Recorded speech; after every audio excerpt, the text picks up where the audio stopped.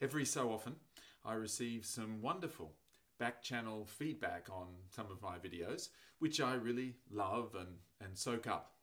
After my last video, which was Wisdom Talk from reservation to activation, I received some feedback from Professor Paul Gilbert, who had seen the video. Cool! I thought I would just relay to you some of the fascinating points that he made.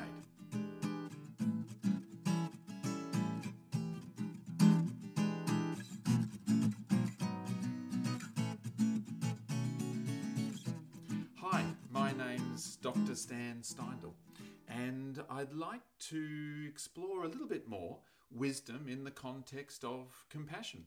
Firstly, I thought I might define once again wisdom talk. Wisdom talk refers to the things that we might think or say to ourselves or others that reflects the wisdom, understanding, insights that we have regarding what's behind our difficult emotions or behind our suffering. This includes that we all just find ourselves here with genes that we didn't get to choose and tricky brains that were designed for us, not by us. And then a whole range of life experiences happen that begin to shape us to become the version of ourselves that we are today.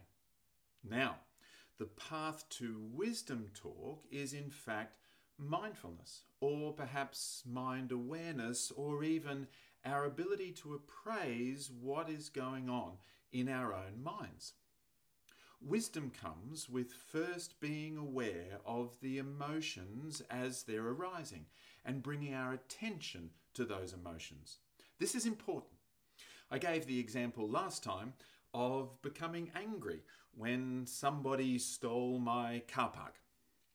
Wisdom starts with bringing awareness to that anger and then allowing myself to really experience that emotion. In fact, we accentuate or bring to prominence the emotions that may arise, rather than bury or ignore or move away from those emotions, or in fact struggle with the emotions or try to be rid of them. The reason this is important is that we all have these emotions biologically built in. We are experiencing nature's mind. The mind we have is only ours, so to speak, for one lifetime. In a sense, we are like the caretaker of nature's mind. But the brain itself has been built by nature over millions of years of evolution. My brain is designed for me to experience anger or anxiety or joy or passion or lust and so on. And so we want to move towards our emotions, even those most difficult emotions, and start to observe it and understand it and how it works. We want to develop mind awareness and that ability to be aware of our own minds. Okay. I notice I'm angry right now. My brain is doing its thing. And I know that my brain has been biologically designed to challenge those who might take resources from me. Because our ancestors who did that survived better than those who didn't.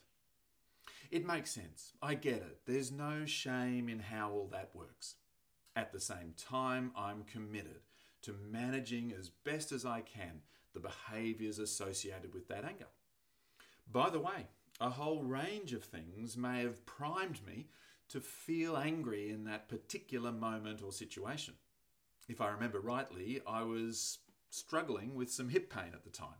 It was Christmas time and I was in a rush to do my Christmas shopping. Anger itself has historically always been a bit of a thing for me. And then there's the stuff about my tricky brain. Self-awareness, struggling with pain. Contextual awareness in the lead up to Christmas. Historical awareness, anger has always been a bit of a thing for me.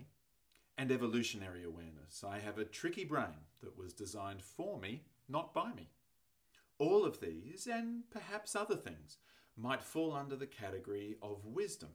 And when they are thought through or expressed out loud, then perhaps that's when they become wisdom talk. Now, just a final point. Doesn't the idea of approaching the arising of difficult emotions, or in fact approaching our own suffering, sound kind of scary? Yes, it can feel uncomfortable, unpleasant, and painful. This is where courage comes in. As we know, compassion is not just warm and fuzzy or soft and fluffy. It can be, and compassion can have elements of those qualities. But compassion also takes an enormous amount of courage. Aristotle said something like, "Courage is the first of all human qualities because it guarantees all the rest." And certainly courage is a key aspect of compassion. It allows us to approach our own difficult emotions and our own suffering and bring to those emotions the wisdom of mind awareness. I might talk about courage a bit more next time.